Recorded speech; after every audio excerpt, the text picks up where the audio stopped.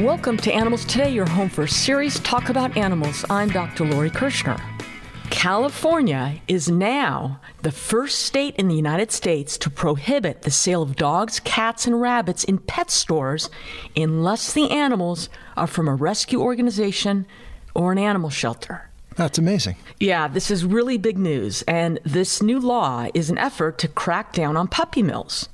Most of us know what puppy mills are. These are dirty, overcrowded puppy and kitten factories.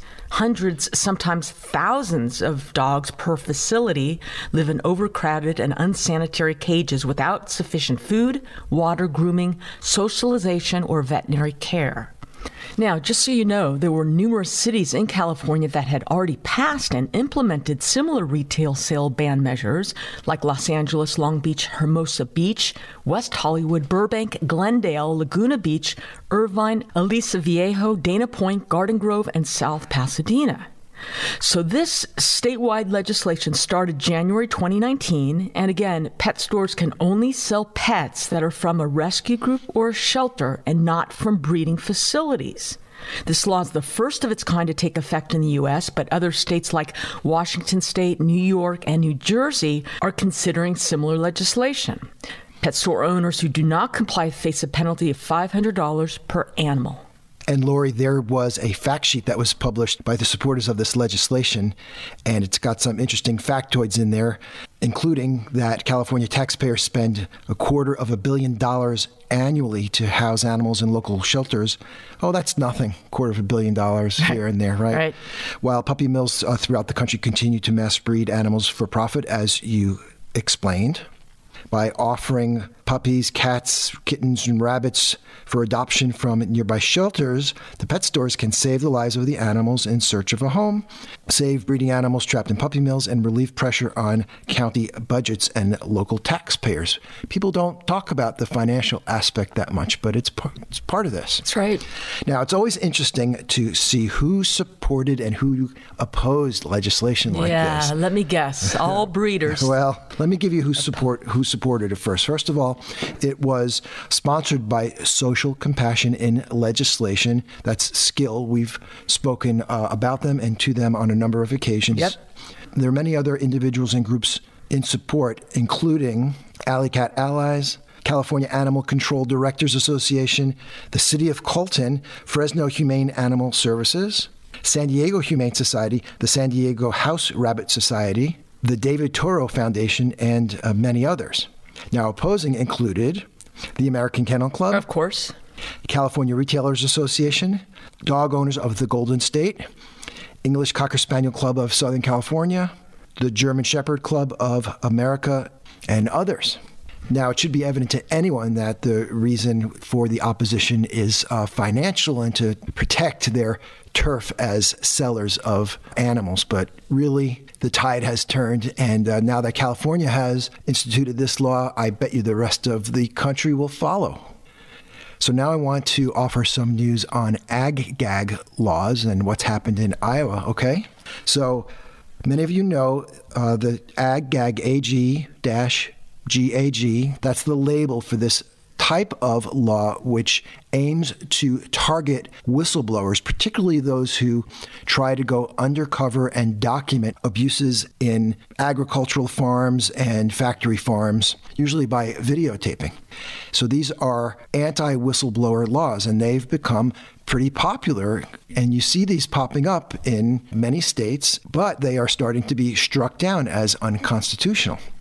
The latest example comes from Iowa. They had a law that was just struck down. The law made it illegal to get a job at a livestock farm in order to conduct animal cruelty undercover investigations. The federal judge, found the law violated the constitutional right to free speech, so First Amendment violation. Now, how did we get here? Way back when, in 2011, there were two important undercover video investigations, one at Iowa Select Farms, where employees were documenting smashing piglets onto a concrete floor, and then another undercover investigation for an Iowa Hormel Foods supplier, which documented employees beating pigs with metal rods and other things. Now, these videos were widely viewed, and it caused quite a reaction because people were really shocked to see how these animals were treated in the production of their food. Consequently, in 2012, the reaction of the Iowa legislature was to make the obtaining of these videos crime, an ag-gag law. There are different varieties of these laws. Some aim to criminalize obtaining a job under false pretenses. Some aim at the video documentation. But they all are designed to prevent the public from knowing what goes on in these facilities. In 2013, the Animal Legal Defense Fund and colleagues filed the nation's first ag-gag lawsuit against the state of Utah. And 2 years later, it was ruled unconstitutional by the U.S. District Court. Another lawsuit was filed against the state of Idaho the next year. And then in 2015, the Idaho law was ruled unconstitutional. And in 2017, the Utah statute was ruled unconstitutional. And in the Iowa law that was just struck down, the ACLU got involved in that one too. And the legal director for ACLU of Iowa called the ruling an important victory for free speech. Ag-gag clearly is a violation of Iowans' First Amendment right to free speech. It has effectively silenced advocates and ensured that animal cruelty, unsafe food safety practices, environmental hazards, and inhumane working conditions go unreported for years. And that is quite true. In the years that ag-gag laws are in place, you find an absence of undercover investigations. They really have the intended effect. Wherever these laws pop up, there are legal challenges led by Animal Legal Defense Fund and also PETA and other groups. So good news out of Iowa. And let's see if instead of trying to hide their abuses, they try to clean up their act a little bit. Yeah, I sure hope so. Changing topics here, Peter, a few weeks ago you spoke about how veganism is on the rise, and vegan and plant-based eating is really gaining popularity. In addition, going vegan was predicted to be the biggest food trend of 2018. So more evidence that the demand for vegan food is huge, as not only more and more restaurants are offering vegan options, but more fast food franchises are deciding to offer vegan choices as well. Yeah, I saw that. Yeah, and here are just a few examples. Listen to this. Del Taco is partnering with Beyond Meat. As you know, Beyond Meat is a Los Angeles-based company that produces plant-based meat substitutes. And so what Del Taco is doing is using Beyond Meat fake hamburger crumbles in a proprietary blend of taco meat to make Beyond Tacos. So far, those tacos are only available in some Del Taco locations in California. Never been in one of those. Yeah, me neither. KFC is now offering VFC. You can get a bucket of vegan fried chicken and buttermilk biscuits that are dairy-free and vegan coleslaw. And the vegan chicken is made by Tyson Foods. Peter, didn't you mention a couple weeks ago that Tyson Foods purchased stake in Beyond Meat? They did, so that's really interesting. Yeah. McDonald's is experimenting with a couple different vegan burgers. Carl's Jr., another fast food chain, partnering with Beyond Meat to make a vegan version of the Carl's Jr. famous Star Burger. And this will be available at more than 1,000 Carl's Jr. restaurants throughout the country. Bikini included? Yeah, keep dreaming, Peter. Yeah. In the UK, you can find vegan cheese pizza at Pizza Hut. Bob's Big Boy in Burbank, California offers a vegan burger with a patty made by Hungry Planet. Did they have Bob's Big Boys where you were growing up, Peter? Nope. Where did you grow up again? Oh yeah, that place called Brooklyn. the East Coast. No Bob's there? I don't think so. I didn't get out much as a child. Yeah, it sounds that way. And I'll say one more. Subway. You know, if a vegan walks into a Subway, you get vegetables between two pieces of bread. Of course, no cheese, no mayo. But now, in 540 locations, you can get the Malibu Garden Sub, which is like a veggie patty, and the Black Bean Patty Sub. Peter, growing up, did your family take in from fast food restaurants? We would mostly go to them, like a little outing. We'd go to McDonald's and some other local places, I remember that. But this is long before the awakening. So when's the last time you remember being in a McDonald's? McDonald's. Oh, wow. It's been quite a number of years, but maybe 5 years. I got coffee. Black coffee. Great. So now, given you might be offered a vegan option at one of these restaurants, would you eat it on them? You know, that's really a good question. On one hand, do you want to patronize them because they're still, in the animal killing industry. On the other hand, you want to encourage them to have these products. So I can see both ways. For me, I probably, if I was hungry and it was convenient and it wasn't too unhealthful, I probably would do it if I needed to in a pinch. But I don't think I would do it too often. How about you? Similar. It depends. I don't know. Would I eat a bucket of deep-fried vegan chicken from KFC? No, because it's highly processed. It's loaded with saturated fat from deep frying and way too high in sodium for me. But would I eat vegan Carl's Jr. burger made with Beyond Meat vegan patty? I don't think I could be convinced that they're going to cook my burger on a different burner or a different skillet or without it touching some bacteria-infested surface or meat sitting somewhere. And how do I know that the person preparing my burger washed his hands after touching some raw animal products? Am I a vegan snob? You are a genius vegan. Now, I know you take this chance when you order at any restaurant, your food coming in contact with dirty hands or dirty surfaces, but since this is a new concept for fast food restaurants, and since there's a reason it's called fast food, I just don't think the time, level of attention, or interest will be offered to these kinds of concerns. So I guess the answer is no. Okay, we'll get your update a year from now and see what you think. Okay, don't go away. More with Animals Today right after the break.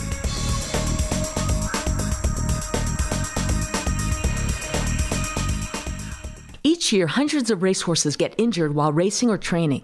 If a horse gets injured or breaks down, it's more likely than not that he or she will end up being shipped off to slaughter. Many people refer to horse racing as a sport, but really it's only betting with animals. And as the horses get less competitive, they are worth more to the owners dead than alive. They are sold off and shipped in overcrowded trucks for hours on end, without water, to Canada or Mexico, where they are slaughtered for food. That is the fate of most racehorses in the United States. While they are alive, they are subjected to overtraining and massive amounts of drugs to mask the pain of chronic and recurrent injuries. The racing industry is cruel from top to bottom, so don't support it, and tell your friends and relatives not to support the industry in any way. Don't bet, don't go to tracks, and avoid parties that celebrate racing. This message is brought to you by Advancing the Interests of Animals. Check them out at aianimals.org. That's aianimals.org.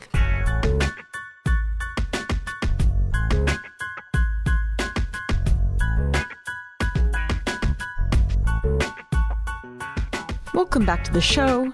Once in a while, we hear about the idea of having a pig as a family pet.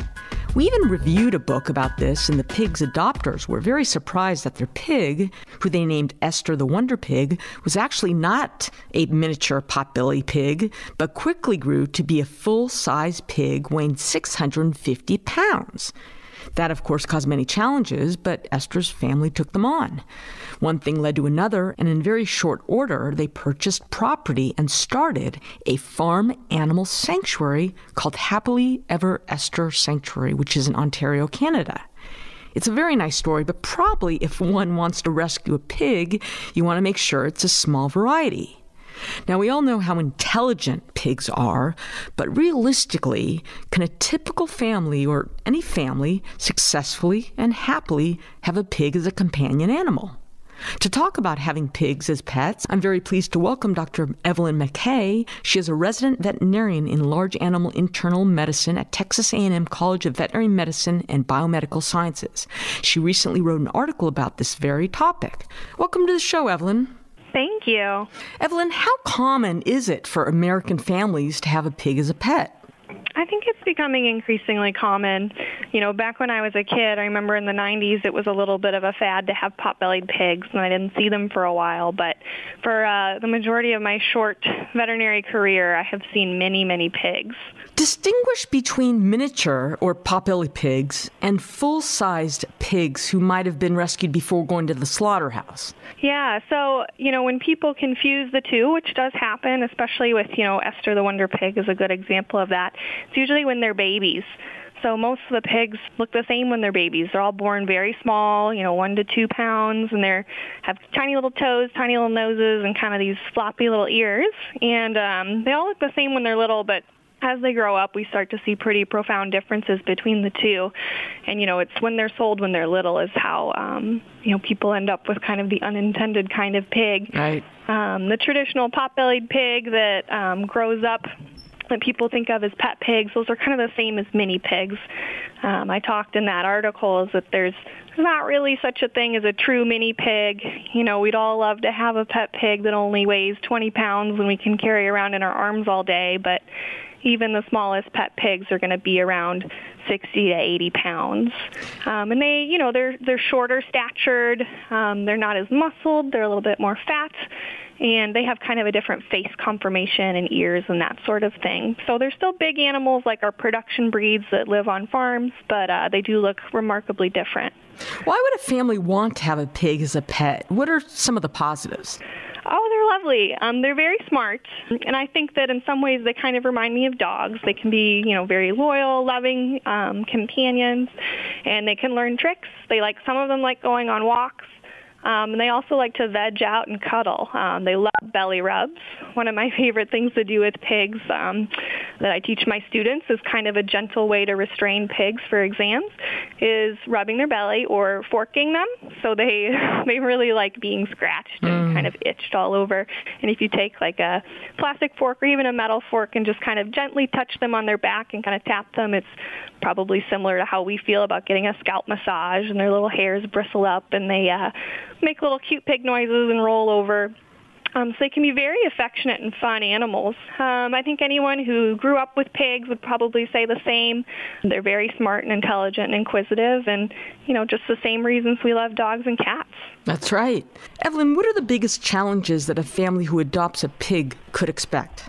Yeah, I think that behavior and training is probably one of the biggest ones, just like any other pet. Mm-hmm. They have their own sense of independence and will, and sometimes it doesn't always line up with ours. So convincing a pig to do what we want to do can be a little challenging sometimes. But they're actually pretty neat and meticulous animals that prefer to be potty trained. Most pigs like to have an area where they're allowed to urinate and defecate. That's not where they relax and sleep. So, teaching them those skills, teaching them not to be destructive because they are naturally very curious, and sometimes they want to chew on your furniture or, root through blankets, which is, issues we encounter with dogs as well. So kind of, training them to be good housemates and roommates and respectful of things around them. They can also be quite protective, and if they feel threatened or they feel upset like their territory is being encroached on, sometimes they can lash out by, vocalizing a lot and occasionally biting. So making them feel safe and secure so that they can be, kind of cooperative family members can be a challenge for people who haven't handled pigs before. And probably one of the things that people don't expect is just handling the routine care that comes with pigs. So they often need their feet trimmed regularly, especially if they live inside. They need dental care, routine vaccinations, that kind of thing. Very similar to a dog. Exactly. I know some very pampered pigs who walk on harnesses. They only go outside, when they use the bathroom, and they sleep on the couch or even sleep in the bed sometimes. So they're certainly amenable to that lifestyle. And what do they eat? I usually recommend to my clients that they feed a commercial diet formulated for pigs. So that's going to have a very balanced, mineral and vitamin profile. Pigs are a little bit prone to some nutritional diseases, and they're also very prone to obesity. So I really encourage my clients to make sure that they feed an appropriate, nutrition plan. So that means making sure they're getting all their nutrients without giving them too many calories. So Missouri, Purina, there's a few kind of commercial brands that owners can buy and feed their pigs. So I recommend that as the main bulk of the diet. And if they are going to feed treats, I recommend green leafy vegetables only. So low-calorie, fibrous snacks. So lettuce, broccoli, that kind of thing. And like dogs, they have sensitive GI tracts, so we try not to challenge them with anything too greasy or too sugary. Do families need to be constantly bathing them if they're playing in the mud all day outside and then come into the house? How do you deal with that? That's certainly a personal preference thing. Some of the ones that have time outside, they will get muddy. But a lot of the pot-bellied pigs that I've worked with stay relatively clean even if they are allowed time outside. And some of them do like having baths. They do have sensitive skin, though, so I'd recommend, not using any perfumed products on them and not bathing them more than you absolutely have to. Do pigs get along with other pets like dogs, cats, and rabbits? Oh, yes, they certainly can. They often, like I said before, they can be a little bit territorial, so they can often be a more dominant force in the household. They're not usually afraid of sticking up to dogs and that kind of thing. But even so, I always, tell people to be very careful about having dogs and pigs together, especially if the dog is much larger than the pigs. We do see dog attacks, unfortunately, in some of our pig patients here where I work, and it's usually because, a pig runs away or gets scared, and that kind of provokes the predator instinct in a dog. So they can certainly get along, but, you should make sure that the size difference is not extreme and that the two are introduced in a supervised way, and you monitor kind of how their relationship goes. But many live together well. So families can indeed provide a happy and healthy life for rescued pigs, correct? Yeah, I certainly think so. Just like with any other kind of pet, if people have the time and are willing to, put the time into researching how to provide them an appropriate and safe environment, I think they can provide lovely homes. So if someone's considering rescuing a pig, how can they learn more? Yeah, that's a good idea. I think contacting a reputable humane society or local rescue, they can help you if they have pigs and it's something they take care of and are helpful. They can be helpful in that regard. Also talking to your local veterinarian. Not all vets are comfortable seeing pigs, but there are a few that are. Always be careful about what you read online. Try to read everything with a grain of salt. And I usually recommend kind of going to your veterinarian first with questions about pigs and their care. Thank you, Dr. Evelyn McKay. Thank you. It was great being with you.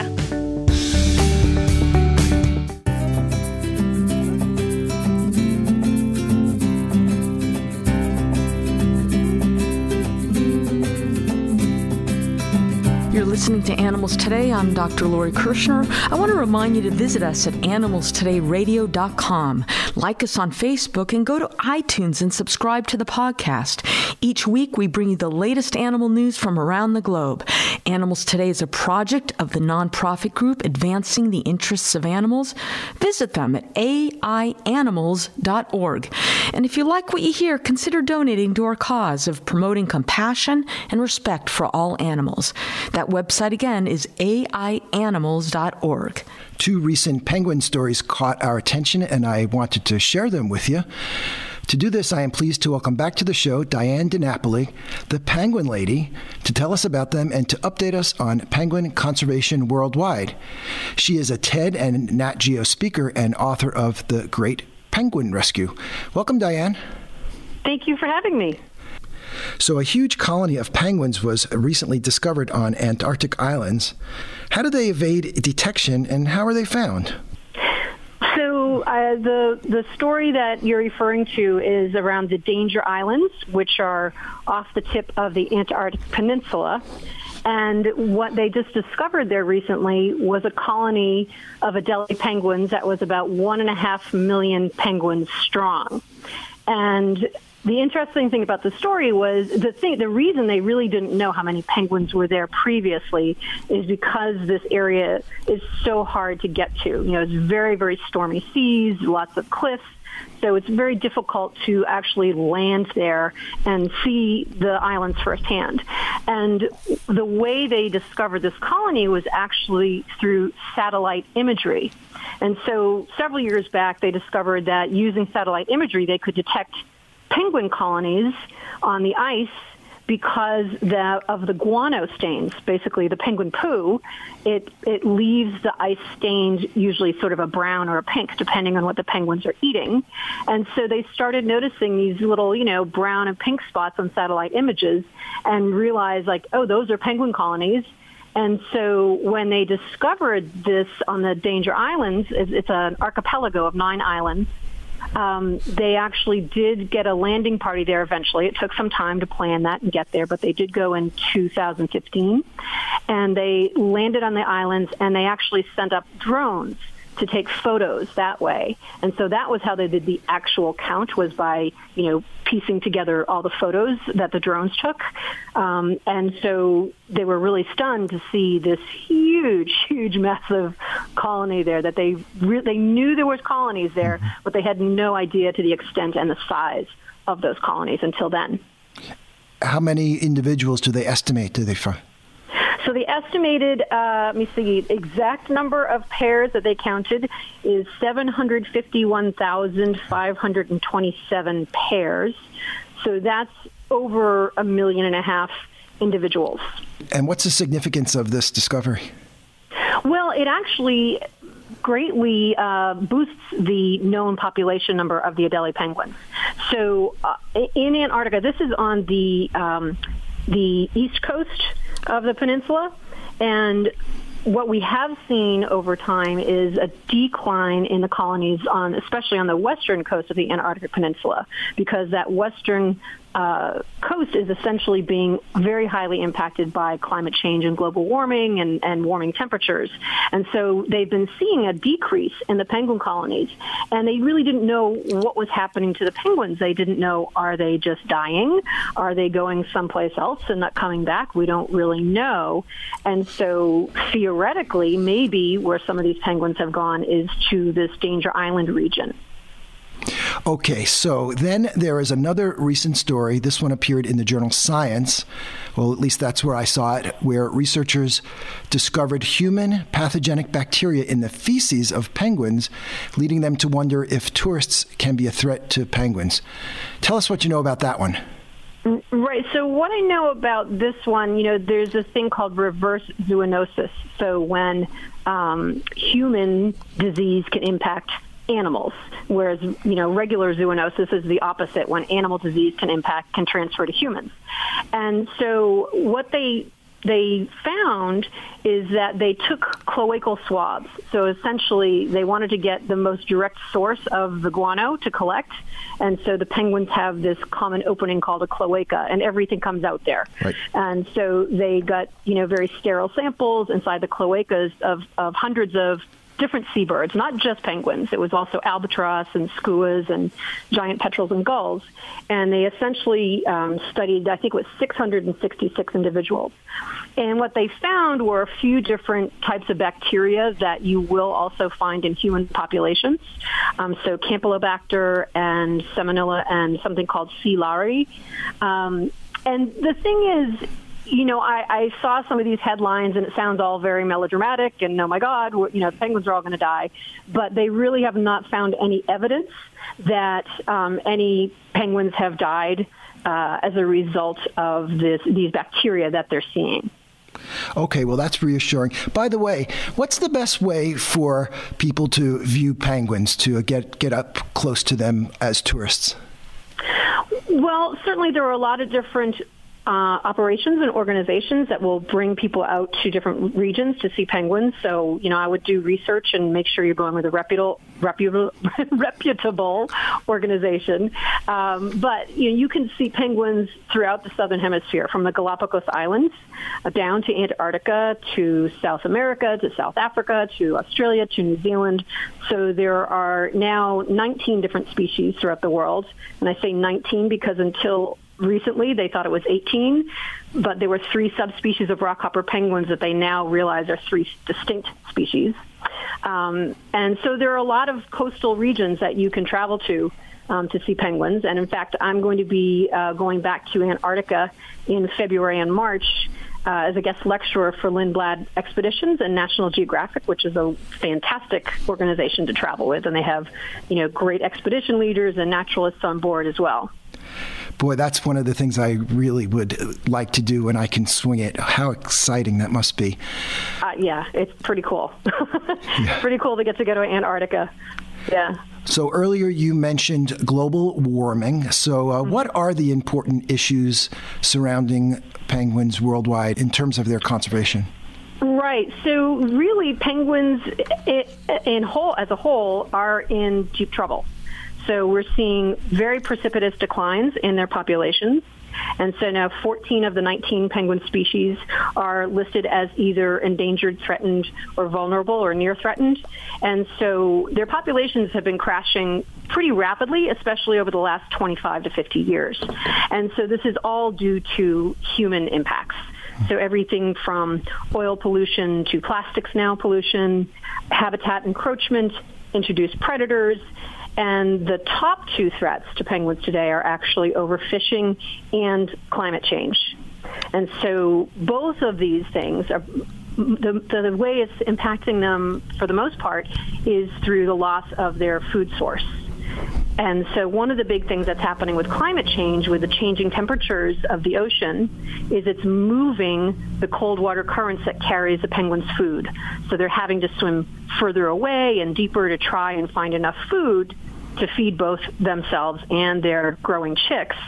And a lot of times they just aren't able to do that now, and they're seeing a lot of starvation in a lot of different penguin species. Boy, oh boy. You know, we talk about plastics all the time on this show, and everyone's all excited about plastics in the sea. And recently we covered a couple of whales that were found to have many pounds of plastics in their bellies. Do we know for sure that plastics are harming penguins, or are we just sort of speculating still with them? No, it's, as with all seabird species now, upon necropsy and, basically an autopsy on an animal, they are finding plastic in the stomachs of these animals, including in the stomachs of penguins. And with penguins, that is a more recent finding. They've been seeing this in albatross for longer, and maybe some of your listeners have seen some of these very graphic images of the dead chicks and albatross parents and chicks on these islands where you see a skeleton and feathers, and then just where the belly would be, it's just tons of plastic. So it's rather disturbing. So it's sort of really this red flag warning us, like, we really have to be more mindful of our use of single-use plastics and how we dispose of these things as well, to recycle, because, our oceans are getting just so polluted. Diane, I would like to direct listeners to check out your videos, and there's so much great information that we're not going to be able to get to. And a lot of your early work has to do with response to oil spills. How do we respond to them now compared to, say, a decade ago? Are we geared up better to handle the cleanup efforts and the saving the lives of oiled birds? Well, I think in every wildlife rescue, we learn things. And certainly in the treasure oil spill that you're referring to, that's what we spoke about last time that you had me on the show, and that was, I think, in 2010 or 11. That was that oil spill was in 2000, and we were already using techniques in that oil spill that we had learned from an oil spill 6 years earlier. And since then, some of the techniques we used during the treasure oil spill rescue have been used in other penguin rescues from oil spills. So there's always, new techniques and new approaches that are being learned every single time there's a rescue effort. So yeah, we always can put those things into place in the future. Diane, any final thoughts on what individuals can do to help protect and save penguins? Yes, I'm glad you asked. I always, I do like to end on a hopeful note when I tell people about these things so that people can feel empowered to do something. And there are actually a lot of things that we can do as individuals, from choosing sustainable seafood if we're going to be eating seafood, to reducing our reliance on fossil fuels, reduce, reuse, recycle. And if people want to do something about, climate change in their own backyard, I always recommend there are a lot of different carbon footprint calculators, and one that I always recommend is called carbonfootprint.org. And so you can figure out exactly how much carbon am I putting into the atmosphere every year, and it gives you resources and suggestions and tips and tools for reducing your carbon output.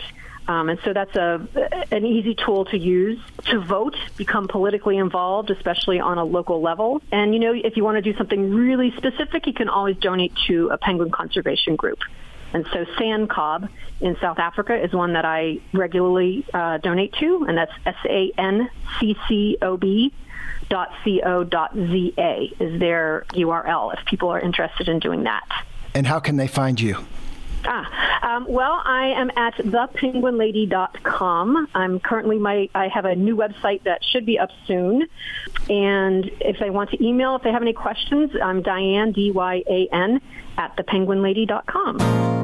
Diane DiNapoli, thank you so much for joining us on Animals Today. Thank you for having me. More after the break.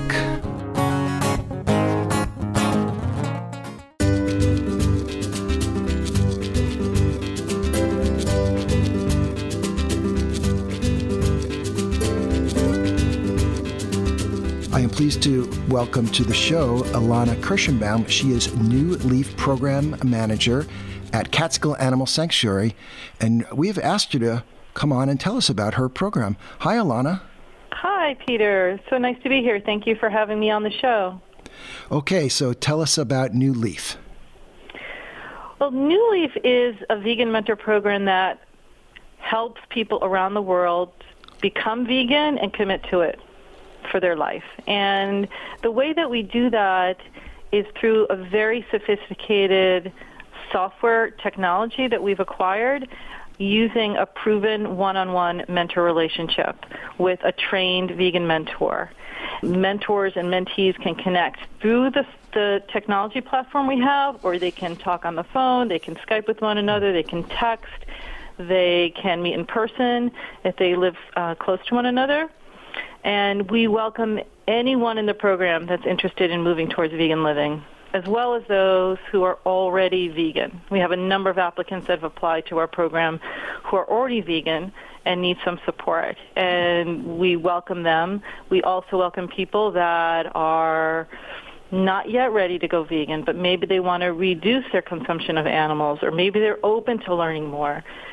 We have people that have applied to our program with an initial goal of becoming vegetarian, but once they connect with a mentor, they expand their goal and they want to become vegan. And so that's what we're all about. We're all about welcoming people wherever they are and helping them move forward to live a life that reflects their values so that we can create a more just and compassionate world for all species and the planet. What inspired this idea, and how long has it been up and running? There's such a surge in interest in veganism. When I started years ago a nonprofit called Rhode Island Vegan and Winter. So when I co-founded that organization and led it for 10 years, we never thought we'd be at a place in society where we are now, where there's this huge explosion in the marketplace where you see so many new vegan products on the shelves every year coming out. And there's major media attention from major outlets like The Economist just forecasted 2019 as the year of the vegan. Yes. And the research shows that 84% of people that aspire to become vegetarian and vegan give up. And so that's a really sobering statistic.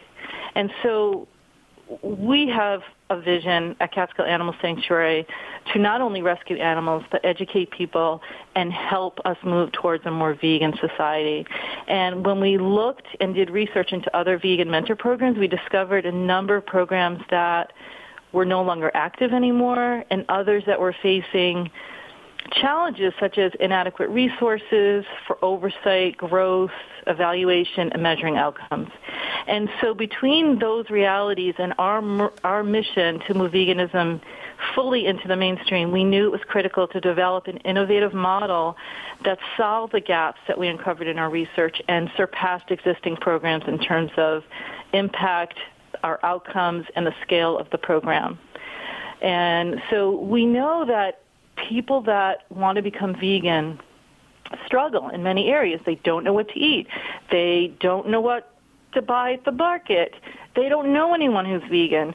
And some of the practical and social challenges that some people face can become very overwhelming. And if you don't know anyone else who's vegan, those challenges can really discourage people, and then they'll give up.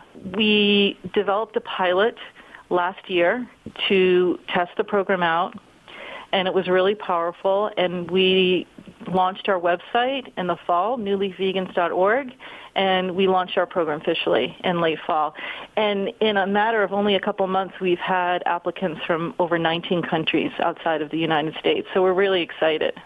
That's great. So how does an aspiring vegan or vegetarian start? When they go to the website, what will they find? Well, when you go to the website, you'll find information clearly about how to join the program, information about what vegan means. There's some recipes. There's some tips for going and staying vegan. And anyone who's interested in joining the program, it's really easy. You simply just sign up using a simple form on the website, and you create your own personalized profile. And then our software will recommend a list of mentors whose profiles more closely match your preferences. And then you can look at those mentors and look at their profiles and make a decision about who you want to work with. And then once you choose your mentor, you just reach out to them and begin working together. And where do the mentors come from, and how do they get involved? The mentors really come from all over. When we did the pilot, most of the mentors were locally based in the New York, New Jersey area, but now that we've launched officially, we have mentors, all over the country, and we get new applicants every day. We encourage vegans to apply who are available 1 to 4 hours a week, who are interested in accelerating the vegan movement forward and eager to help others. And again, you simply fill out an online application, and then we ask you to complete an online training, which you can do from the comfort of your home, and it takes under 5 hours, probably about 4 hours to do. And then you create your own personalized profile, and mentees will then reach out to you requesting your support. And this is... So, it's really wonderful. A lot of the mentors in our program, both in our official program we just launched and our pilot, really talk about how it's so wonderful that they've gained these new advocacy skills that are so positive, that they're able to work with people who are receptive, and they're not having all these conversations that are met with resistance, because the people in our program are really eager to make changes in their life. And, you become part of a global community working to create a more just world for all beings. We're so grateful to all of our mentors. They're such a wonderful group of people, and they embrace the approach that we have, where we're welcoming people, we're not judging them, and we're encouraging them, and we're inviting them to, be part of this movement that is so powerful in the world. And the price is right, isn't it? The price is right. It's free. Yay. Who can beat that? So, we don't want to create barriers for people to making these changes in their lives. And, times are tough for a lot of people, and we are committed to keeping this program free. And the mentors that are in our program have an abundant number of resources at their fingertips. And there's so many ways that a mentor can help someone, and simply just by being by their side and rooting them on sometimes is enough for someone to just feel really motivated to stay the course and commit to this change in their life. We're super excited. Well, we are too, and we love this idea. Tell us the website. The website is newleafvegans.org. No punctuation, just newleafvegans.org. And we are excited to scale and grow this program to reach hundreds of thousands of people in the next few years. And we are going to do that with the cultivation of robust partnerships with like-minded corporations, organizations, individuals, and brands that recognize the power and promise of our program. So if you're interested in partnering with New Leaf, we welcome you. We have information about partnership opportunities on our website, and we'd love to talk with you. Ilana Kirschenbaum, thank you so much for joining us and telling us about this great program. Thank you so much for having us. And this is Dr. Lori Kirschner, encouraging you to nurture your love and compassion for the only other beings sharing our planet, the animals.